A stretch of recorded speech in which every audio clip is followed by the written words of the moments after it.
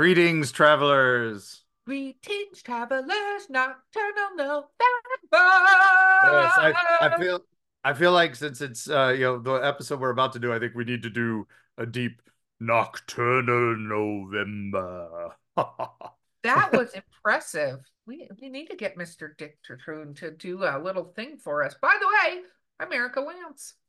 Oh yeah, and I'm Mark Muncie, and this is Erie Travels, gang. So Yes.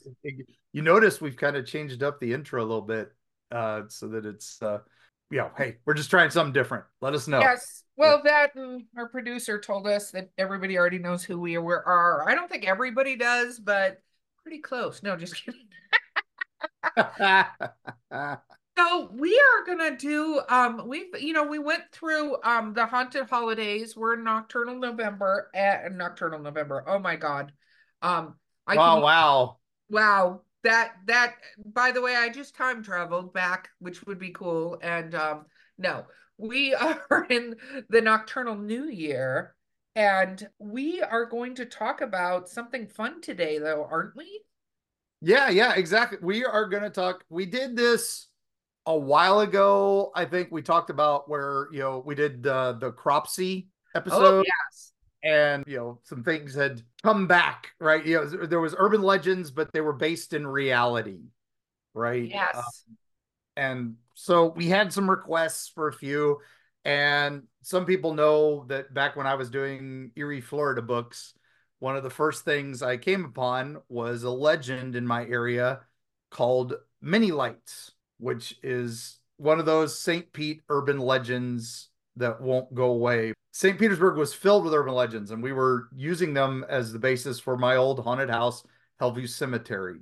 Yes, true. Um, Wait a minute. So we just had Dr. Stamey on, and there was something before we get started that you needed to clarify about where tulpas come from. Oh yeah, I felt really bad. Like 5 minutes after we stopped the episode, we were talking about tulpas and the Jewish tulpa that had killed a Nazi camp and all that. And it was a golem that did that, but it was a tulpa like ritual to create it. And I was like, I completely forgot to mention that tulpas were of Buddhist origin, because that is one of the staples of Buddhism is the thinking of self is how you create yourself. Tulpas are, if a group thinks about something, they can create it, or a very strong someone can create it. So it is a blending of several religions and all that. And I forgot to mention it, and we got some notice, some emails, and I was like, but I even, like I said, the minute we had hung up with them, I was like, oh, I forgot to do this. I forgot to mention that. There I Yeah, am dating myself by saying hang up.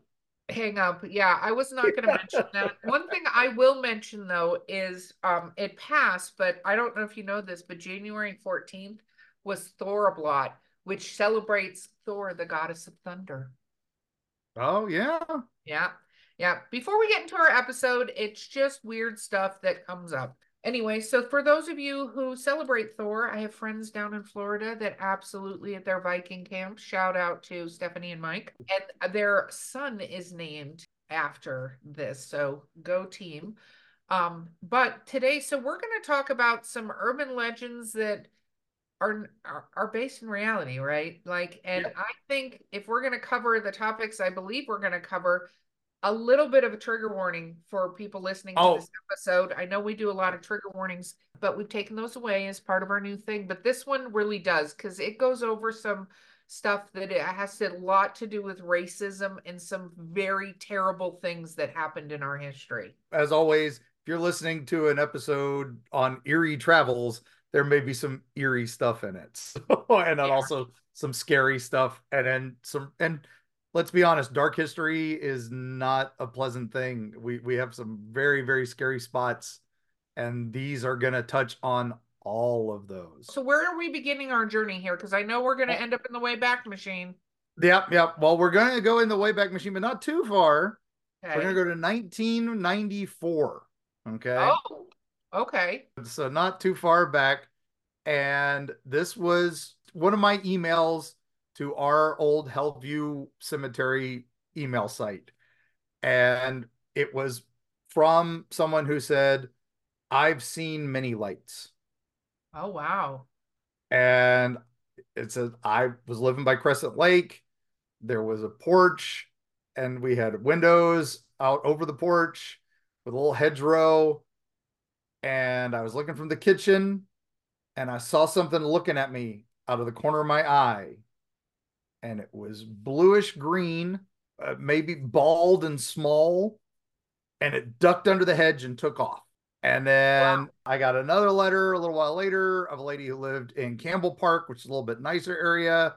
She was very angry because the city was, tearing up the land in front of her, but she saw strange lights dancing about the construction site. When you say And lights, are they little teeny lights? Are they great? like dancing lights the way she described them. So I'm assuming little blinking like firefly lights and stuff. When I emailed her back about this, now remember this is 94. I was not a Fortean researcher or anything like that at that time. I was an enthusiast. I was still a writer and I was running a haunted house. And I also had the day Yeah. job as a GameStop manager. There's horror in its own right.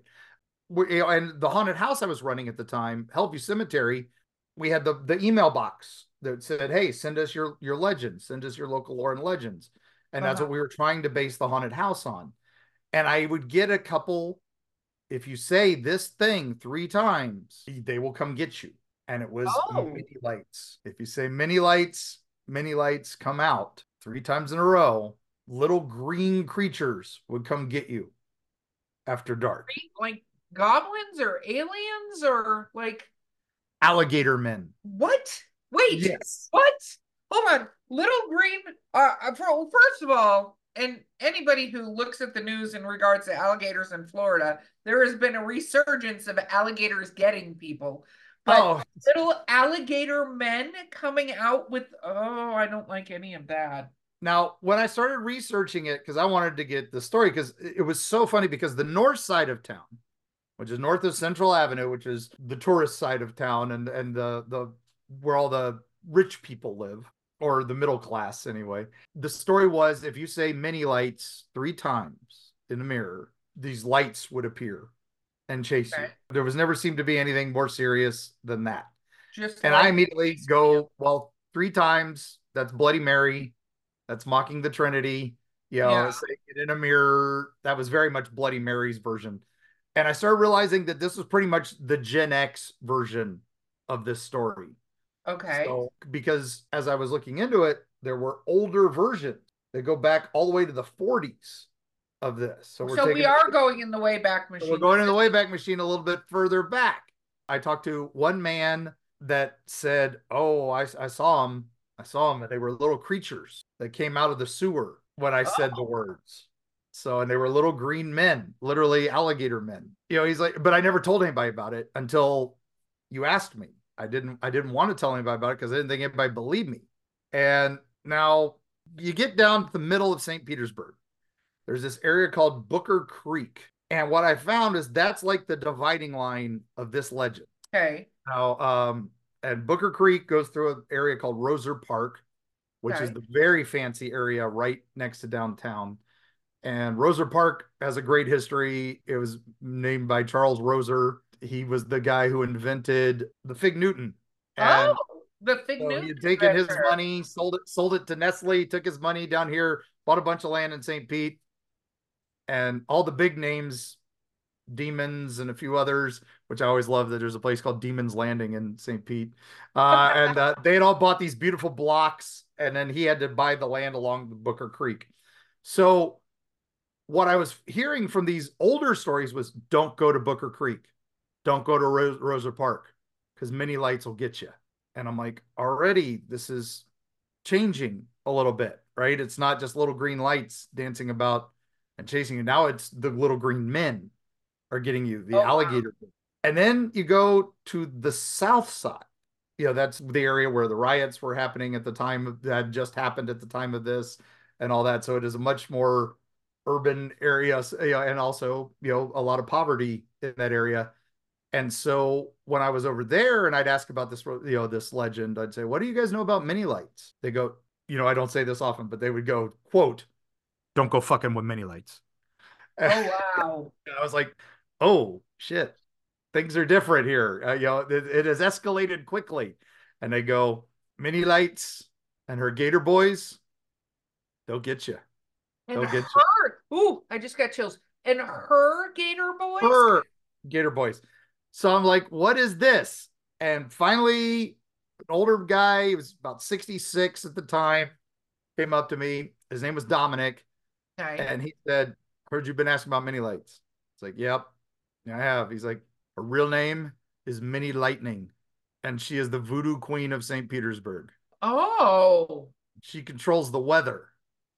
She hates Marie Laveau up in New Orleans. well, So she that's an sends interesting the rival. hurricane from Tampa Bay over to New Orleans. Okay. That's why they all curved that way. That's why Tampa Bay never gets hit directly by a hurricane, except it has a couple times. So maybe, but Yeah. that was maybe after her time. I'm like, wow. And then she's like, and then if you're not careful, if you pissed her off, her Gator Boys will come and they'll steal your children. So that's different. So it's different than you'll get attacked or you'll get chased. Now, unfortunately, and I know this is where some of the trigger warning comes into play, they'll take your children. Yep. So I asked this guy how he knew this legend, and he's like, all right, well, when we were boys, there was a lady who lived just off south of Roser Park, and he pointed out this boarding house, and he says, we knew that's where Mini Lights lived. That's where Mini Lightning lived. And Okay. there was an old lady there, and we knew she was Mini Lightning. And then at the church one day, the pastor's daughter disappeared, and they knew Mini Lightning had taken her. Oh my So gosh. he and a few of the boys, his friends, went to the lady's house and they started throwing rocks at her house, saying, all right, Mini Lights, we know you're in there. Mini Lightning, bring out the preacher's daughter. We know you took her. And I was like, well, did anything happen? And he's like, well, we did see dancing lights. And I said, oh, and you had to run? He's like, yeah, because it was the police. That's different. But as the police were showing up, this old lady came out on the porch and she said, Mini Lightning don't live here. Get out of here. You know. And the next day the preacher's daughter showed back up. She had just run away for a couple days. So they felt bad about it. So they spent the rest of their summer saving up money to replace the windows that they had busted on the old lady's house. Oh And when wow. they went and gave her the money at the end of the summer, she says, that was a good thing you boys did, bringing me the money for this. But I know the real Mini Lightning. And if you don't go away, I will send her Gator Boys to get you. Oh, I don't So, like this. yeah. So now another person is controlling Mini Lightning and her Gator Boys? Well, she knows her. Oh, So so she's gonna like go over to now, her house. Because I was gonna say call her up, but this is yeah. before. Now, Okay. I had also heard a legend where there was a boarding house in our area that would be in about that same area of Roser Park. And it was run by a Mennonite. Oh. Many Lights, Mennonite. Ah, So yeah. this is where I start. This is my early days of research, right? So I'm just starting to get into this. And I was like, ah. And then this boarding house allowed circus folk from like Gibsonton and other things. Now, this was Tampa Bay, was not quite the hotbed that Sarasota, a little south of the bay, was, where all the circuses wintered down there thanks to Ringling. And then so if you wanted to be a circus act, you came to Florida in the off season hoping that Ringling would hire you for the big circus. And if Yeah. that didn't work, you'll at least get work at one of the other circuses that came down here that all formed in this area. It was like Silicon Valley for circus sideshows here and stuff. Which So is that's why the hysterical if you think about that by itself. yeah. So Gibsonton was the circus home, and that's where all the sideshow folks did. There's a couple TV, the whole American Horror Story sideshow season took Yeah. place in fictional Gibsonton. Freak So Show, one of my favorites. right, and so that's one of those things. If this is what's going on, this is maybe it was a lady there, a Mennonite, who had a boarding house and had little gator boys, some guys with green scaly skin or something. And I thought that was the original. I was like, I've solved it. Right. That's what's happened because I read about this lady's house where people would come to it and throw rocks at it. And the little dwarves would come out with sticks and chase the people away because they were tired of being pissed off by the townsfolk. And And that that makes place, sense that it would be circus performance because a lot of people that had I would say, a different look than some people would Right. end up in the circus because it was safer for them to have people that, yeah, not that it was always And the employment. safest, but Yeah. yeah. And employment. This is, you remember, great post Great Depression here for most of this. So I thought I'd solved the mystery. This lady's house burned down. That explains this, and that's the legend. Done. And then I was researching freaky. So even when I did Erie, Florida years later, I put that as my definition of it in the book because I was like, yep, solved it. But I realized I hadn't dug deep enough because the real answer came to me while I was researching Freaky Florida. I was opening another book of postcards. I was looking for postcards for pictures for the book. While I was looking at the postcards, one's right there, and I'm like, ooh, that looks pretty cool. But a fan fell out into my lap. One of those tourist fans that you Okay. and Oh, good. Because yeah, it's cool your hot in Florida before air conditioning. You'd need a fan. yeah, you'd stand out there at a tourist attraction, and this was in the 1930s.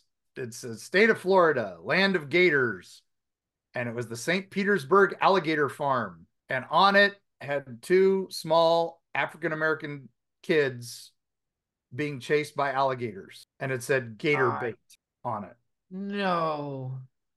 And then many lights suddenly I realized what the story was. And I did a little more digging, and sure enough, it made sense.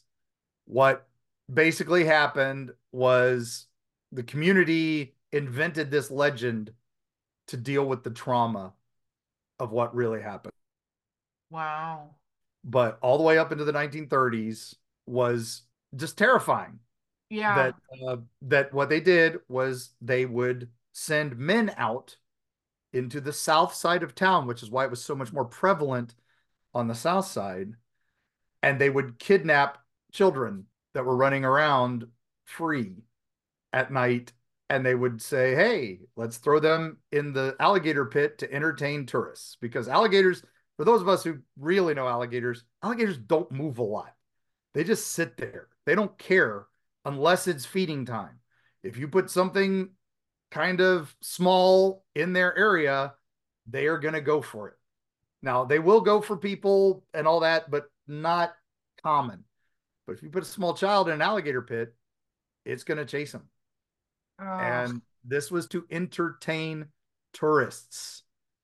And so, as it was boosting tourism to the Tampa Bay area, and you could also buy gator meat, gator hide, any gator souvenir you ever wanted in this area, right?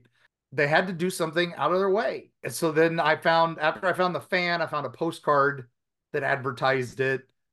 And it's basically, there was no mini lights. It was, instead of beware of mini lights, her gator boys will get you, it was beware of the men with lights, the gator boys. They will get you. oh So, God, this is such a horrible part of history. I yes. hate all of this. Where they would wait was down Brooker Creek because that's where kids were coming to get water. And because that Oh, was the only freshwater source in the area. And they'd wait along the creek, grab a kid, never be seen again. And then they could blame it on the gators. this is disgusting. Just now, like I said, this is folklore. We don't have 100% proof that this is what happened, but we do have proof that they did put black children and sometimes white kids and Hispanic kids Well, in just the poor children poor where, children, whatever they yeah, wouldn't be missed. well, And they they probably could just, always say, "Oh, some gator got him down at Booker Creek, or something got him." So it was plausible deniability, and that's why no one ever went to jail for this. No crimes were ever committed. Thankfully, that alligator farm disappeared, and all that. It's oh just yeah, no, terrifying. So no, it's terrifying. And what's, I will say, when you look at how folk legends get started sometimes, and this is something that you talk about a lot and go into your books, is that a lot of times there's very real situations that people then turn into almost a fantastical story. right, Because if you go, hey, children, you need to hide from little gator men who will come get you, it's almost scarier than trying to explain how real people do something. Like that's one of the things is that, you know, humans are much more terrifying and much worse than 99% of all of the things that we talk about, you Yeah. know. And Well, there is some repercussions to this. Like I said, race relations in St. Pete have never been on their best. But Lake Majori, that lake is filled with alligators, and we think they are the descendants of the alligators from that alligator farm, wow. which is pretty crazy to me. I mean, alligators come from everywhere, and they tend to, oh, there's some big gator just moved into my pond. I'm going to go cross the road and go find another one. And so that may be part of why Lake Majori has a million alligators. Now, mini lights, I know the Vitale brothers, they do amazing murals all over St. Pete. They were going to try to do an independent film based on it, and they started collecting all the stories, and they reached out to me, and that was right when we were finding out the truth about this. And I think that totally changed because originally it was going to be a Blair Witch voodoo thing, and then it turned into, oh, we've got a real serious subject here. And I'll have to reach back out to them and see whatever happened to that film, because I don't think I ever saw it. I mean, that's a very different film to make. It's, one Yeah. thing to make something about a voodoo witch who controls the weather, which, by the way, mad props to any voodoo witch that controls the weather. Oh yeah, But yeah. it's different when you're talking about the death of a ton of children. Yeah, and it's funny how, not funny, but I'm just it's funny to me how the legend changed so much depending on what part of town you were in. Yeah, and then what happened with this is I actually followed up. There's a place up in Port Richey called Brooker Creek, which is a Boy Scout camp, and I'd heard the legend was up there, and that the Gator Boys and maybe even a giant troll lived under a bridge in Brooker Creek. And I was like, where did this come from? And that's when I started realizing how much folklore migrates.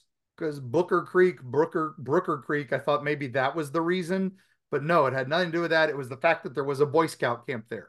So some kids from St. Pete go up to the Brooker Creek Preserve for their Boy Scout camp, and they're telling this ghost story about this thing that steals you if you say it 3 times in the mirror.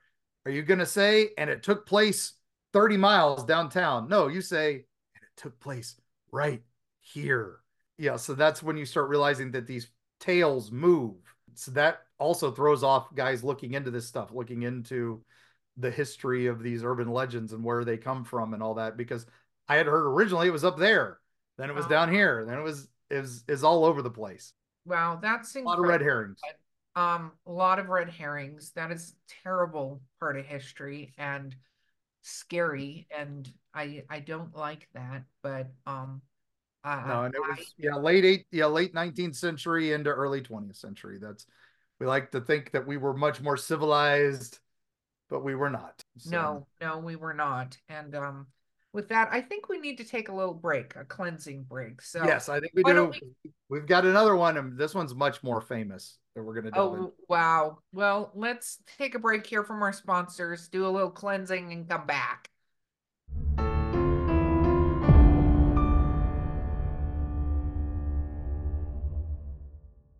Prepare to be devoured. The Wolves of Wharton is a 6-part complete book series by Erie Travels producer Bo Lake.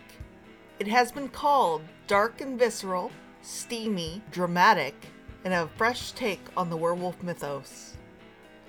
If you like action, adventure, a large serving of body horror, and some steamy relations, the Wolves of Wharton series is for you.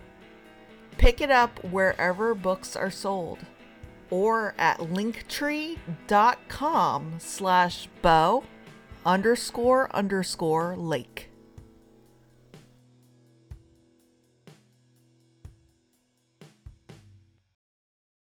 Most know Florida as the land of endless sunny beaches, but the state is home to numerous eerie legends and mysterious creatures. The Everglades is home to the elusive skunk ape. In Key West lies an uncanny doll reputed to have a life of its own. Join Mark Muncy and illustrator Carrie Schultz as they uncover the history behind the state's creepiest stories and unusual locations. The Dark Side of the Sunshine State, presented in Erie, Florida, from History Press.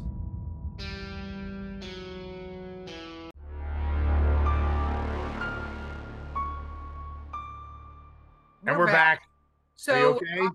I am. I hate all of that. I think it's fascinating where the legend morphed and where it changed and what people started to believe. But like a lot of things, when I like I say, I don't enjoy true crime. I'm fascinated by it and I watch it and I read about it and stuff because what humans do to each other is interesting. I don't love the true history of that. And I'm glad that that place doesn't exist anymore. It sucks that people weren't brought to justice for doing that, but I hope karma got any of those people that were a part of it. Not that we know who they were, but I hope karma was a real bitch to them. But Yes. we're going to go to another legend where people And say now, 3 times, right? yeah, or 5 times, depending on which version you're going by. Okay. We're going to Wayback Machine to 1992. So, Okay. similar time frame here. There was this amazing movie called Candyman. Oh, I love Candyman. Love Yeah, that movie. supernatural killer that haunts the projects of Chicago. What is the basis for this killer for anyone who doesn't know? First of all, travelers, you can always travel to St. Pete. You can go Oh see yeah, demons and stuff. But and no the St. Pete longer. History Museum is where they have the fan and the postcard for the alligator farm on exhibit in their little section that is on local history. It's so funny. The St. Pete History Museum gets so much stuff from people who everybody goes to Florida to retire. And a lot of people, they used to joke about St. Pete as God's waiting room because people go there to die. And they get a lot of collections donated to them. So this museum has tons of stuff from all over the world. So they do exhibits not just on St. Pete history, but on everything because Oh they wow. get so many amazing things that are donated to the museum after somebody's estate, passes. St. Yeah, Pete is really up and coming now, though. They've done a yeah. whole like the just the The whole town is landscape of revitalized yeah, and all that stuff. revitalized and And changed. even the problem is they're pricing a lot of people out of the city, including me. It's why I moved away. But uh, but back to Candyman. Sorry. Now there are differences because some people have seen the new versions and some people have seen the things. And there's this amazing stuff done. The new film that the 2021 Candyman basically instead of focusing on the original figure, tells another more modern legend. And I thought that was cool that they always focused on folklore in Yeah, these movies and how it morphs and how it changes and how there's different generations of Candyman and all that. Now, the original movie, it was this 1890s character, and I cannot remember. I know his name was Daniel Robitaille, but he's played by Tony Todd. That's all that yeah. you need to know.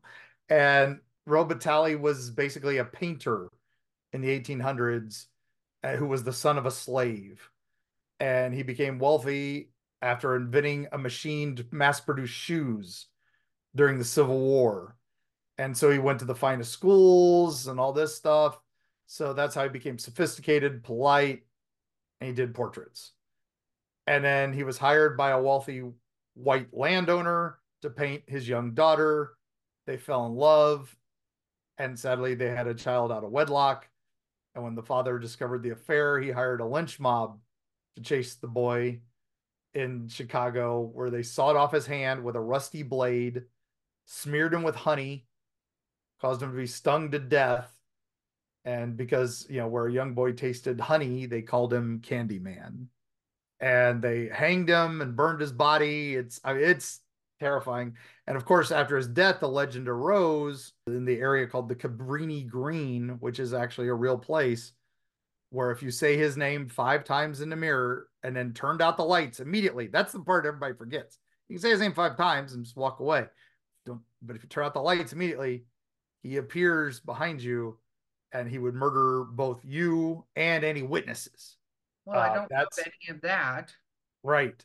Now, the real story behind this guy, the reason this lady in the movie discovers this legend, she's a reporter. She's covering the projects in that area, and she's looking into a murder that happened. And they go into the projects and they find that there was this hole behind her medicine cabinet that led into another apartment. And in that other apartment is where she had been dragged and murdered. And there was a whole altar to Candyman in there and all that. And so that's the movie. Spoilers. Sorry. It's a 30-year-old movie. I'm allowed to talk about it. It's so So, funny because you keep doing 30-year-old movies and then going spoiler alert, and I'm like, the movie is 30 years old. And it yeah, doesn't ruin it, even though you're saying that, it doesn't take away from. doesn't take away anything from that movie. Believe me, Yeah. that's just the basic synopsis. That's why I enjoy the movie, gang. Now, true crime aficionados know the real story that inspired this. So, Erica, as a true crime aficionado, do you know the story of Ruthie McCoy? You know what? No. I actually have to say, and now you're making me sound like I'm not a true crime No, aficionado. you are. You're a fan, but you are not in this one. So that's I'm fine. not in I this don't one. know every ghost or monster legend. I know a lot of them, but I don't know every one. How So dare that's you call me out, Mark? No, just kidding. So, no, I'm fascinated because Candyman was one of those movies, the way it was done was amazing, but it was very terrifying, right? oh yeah, Because it was based in a folklore situation. they're So, very real situations. So this was so Ruthie Mae McCoy, whose okay, story I think needs to be told more. People should know this as much as they know Candyman. okay, She was a young black woman growing up on Chicago's South Side, and she started developing mental illness okay, in her 20s. And there was basically universal consensus amongst doctors. She's got a problem. She was just, schizophrenia, we would call it now, but a residual type schizophrenia, I think, was the official diagnosis, but that's much later, sadly, yeah, after she's passed. But she was very paranoid. She would talk to herself, curse at strangers on the street suddenly, behave unpredictably, and she just had these symptoms in the past, but she was you never knew when they were going to come. And that's okay, why it was one of those. She could never hold a job longer than a couple months. She was institutionalized a few times throughout her life, and basically in 1983, so we're way back machine, just about wow, 10 years prior to the movie, she found herself living in ABLA homes, which is public housing, which is coincidentally pretty close to Cabrini Green, which was the oh setting wow, for Candyman. There's evidence saying she was getting away from that area. She didn't okay, like that area. It was a dangerous area. Police did not like going to this area of Chicago. It was falling apart. And it was basically gangs and drugs and everything you can imagine was going on there. It was the projects. This is where we put away all those that couldn't afford to live in the fancy parts of Chicago. Again, the wrong side of town. And what happened is just before in 1987, she got a check. This okay, was a check that was because they had approved her Social Security disability, and it was okay. retroactive to the time she first applied. So she Which, got $2,000 or more in 1983 money, which, and in that part of town, not exorbitant, but that's a nice sum. And yeah, he was going to use that to get out of the public housing and go somewhere nice, right? Where she could live safer. And she didn't do anything extravagant, but she did buy some new clothes and some household items. okay, Guess what? That gets noticed. And we don't know who targeted her, but they assume she had money, of course, right? yeah, On April 22nd, 1987, Chicago PD gets a 911 call, and the frantic call is confusing the dispatcher. I have heard the recording of this, and she says that people threw the cabinet down. They're coming in the bathroom, and the dispatcher is trying to figure out what someone's coming out of your medicine cabinet. This doesn't make sense. Are you okay? And he didn't make the connection that she's being attacked. That she's Oh like, they're wow. coming for me. They're coming out of the wall. They're coming out of the medicine cabinet. Send help. And she screams, and then the call's disconnected. Oh wow. So he sends the police, but he lists it as a disturbance, not a break in. So when the police get there, they knock on the door. There's basically there's no urgency in any of this. And they even got a couple more 911 calls of shots fired and shouting. But when they knock on the door and no one answers. So they Oh. have to go find the ABLA homes management person to unlock her apartment. And for some reason, we don't know, it's not documented or anything, the key didn't fit the lock. His master key couldn't open it. Oh wow. You think nowadays, right? You get this frantic phone call, there's no answer at the door. What would we do? We would break the door down, I would think. Exactly. We have reasonable doubt. Let's break the door down. Let's do a wellness check at the Yeah. very least. But nothing happens. The police go home. They say, oh, obviously, whatever disturbance is not, there's nobody here. So the next Oh. evening, they get another call from one of her neighbors. And they say that this woman always, McCoy always, greeted her in the morning, always greeted her in the afternoon, but she hasn't seen her since yesterday. And so police officers return again. They knock on the door for a wellness check.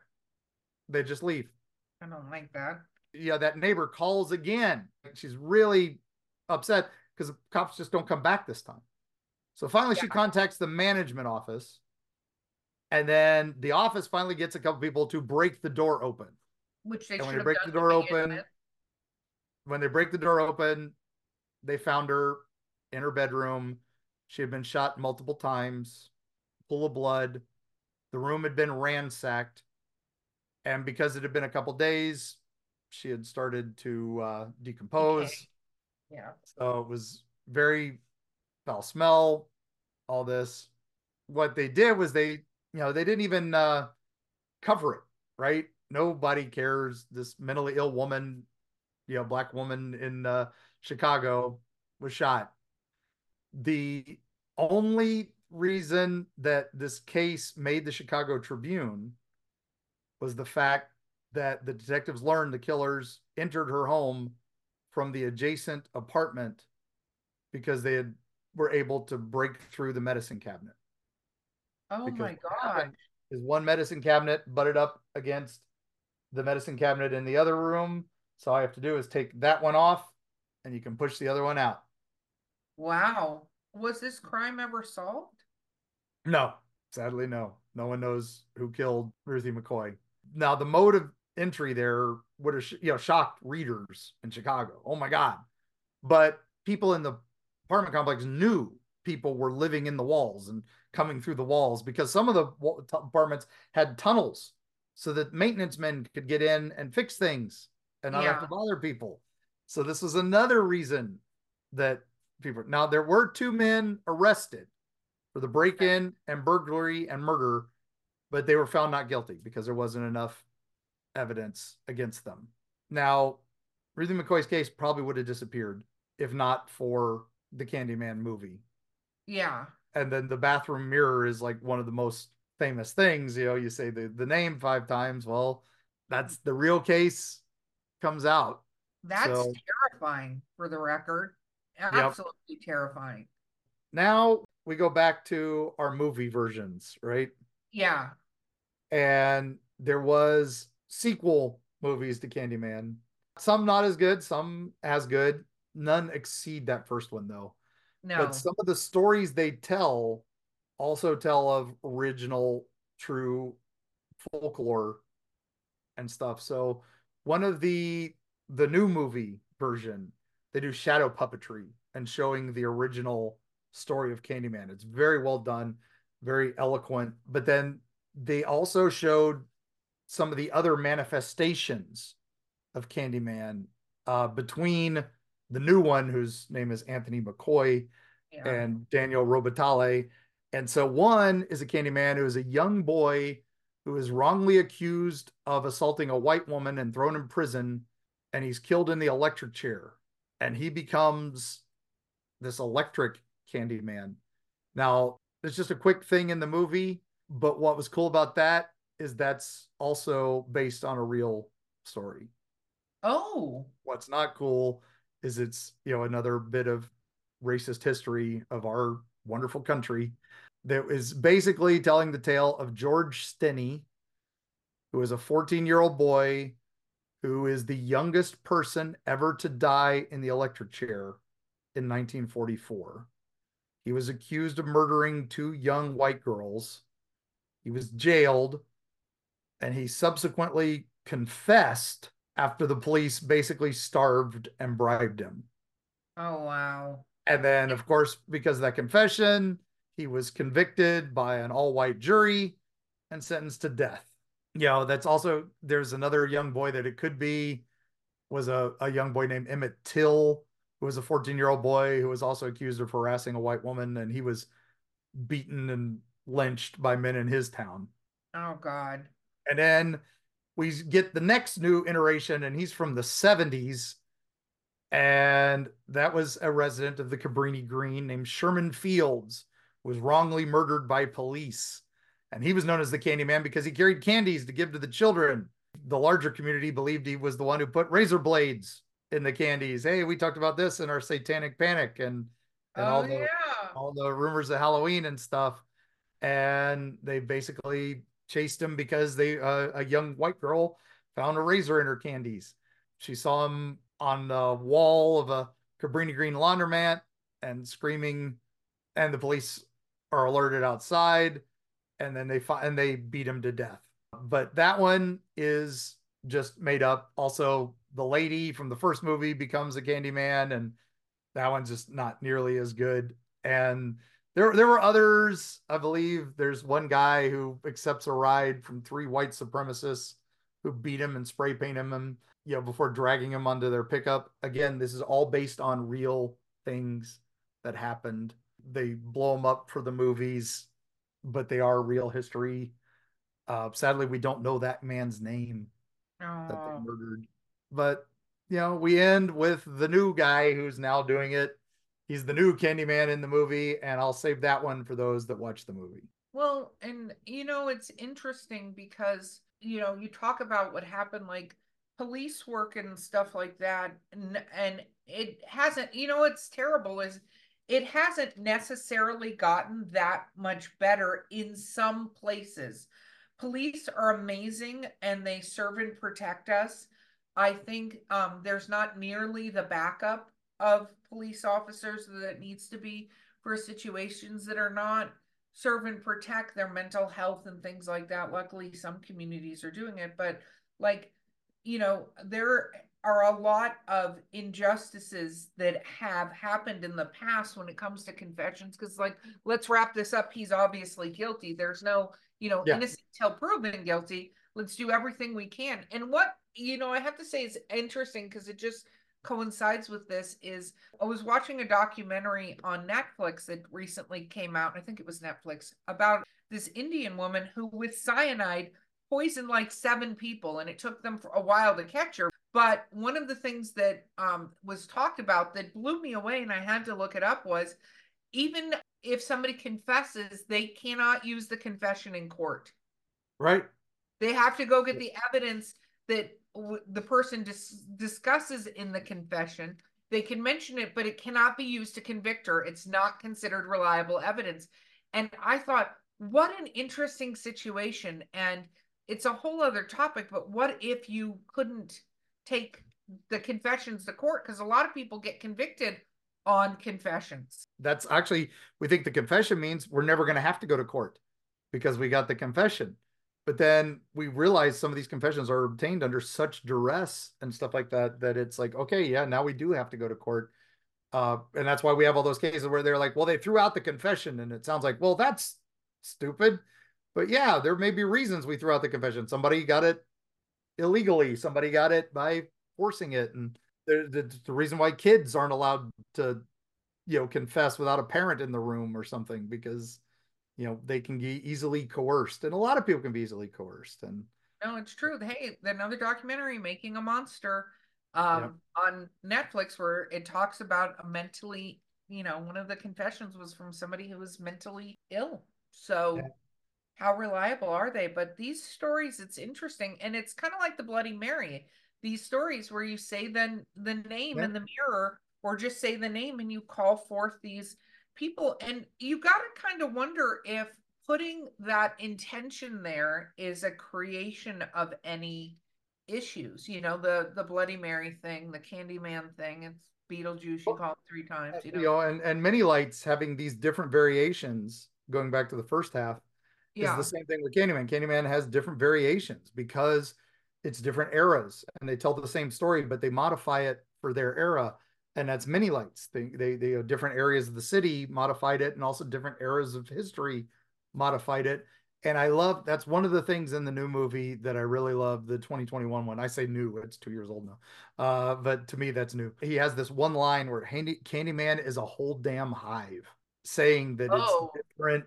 There's just these different aspects of aggravation of history that have messed with them, and it's definitely more against say my name, Candyman, that they be my victim, yeah, those great lines and stuff. But that's because it's it changes. I mean, in that the first one, he's stalking black victims.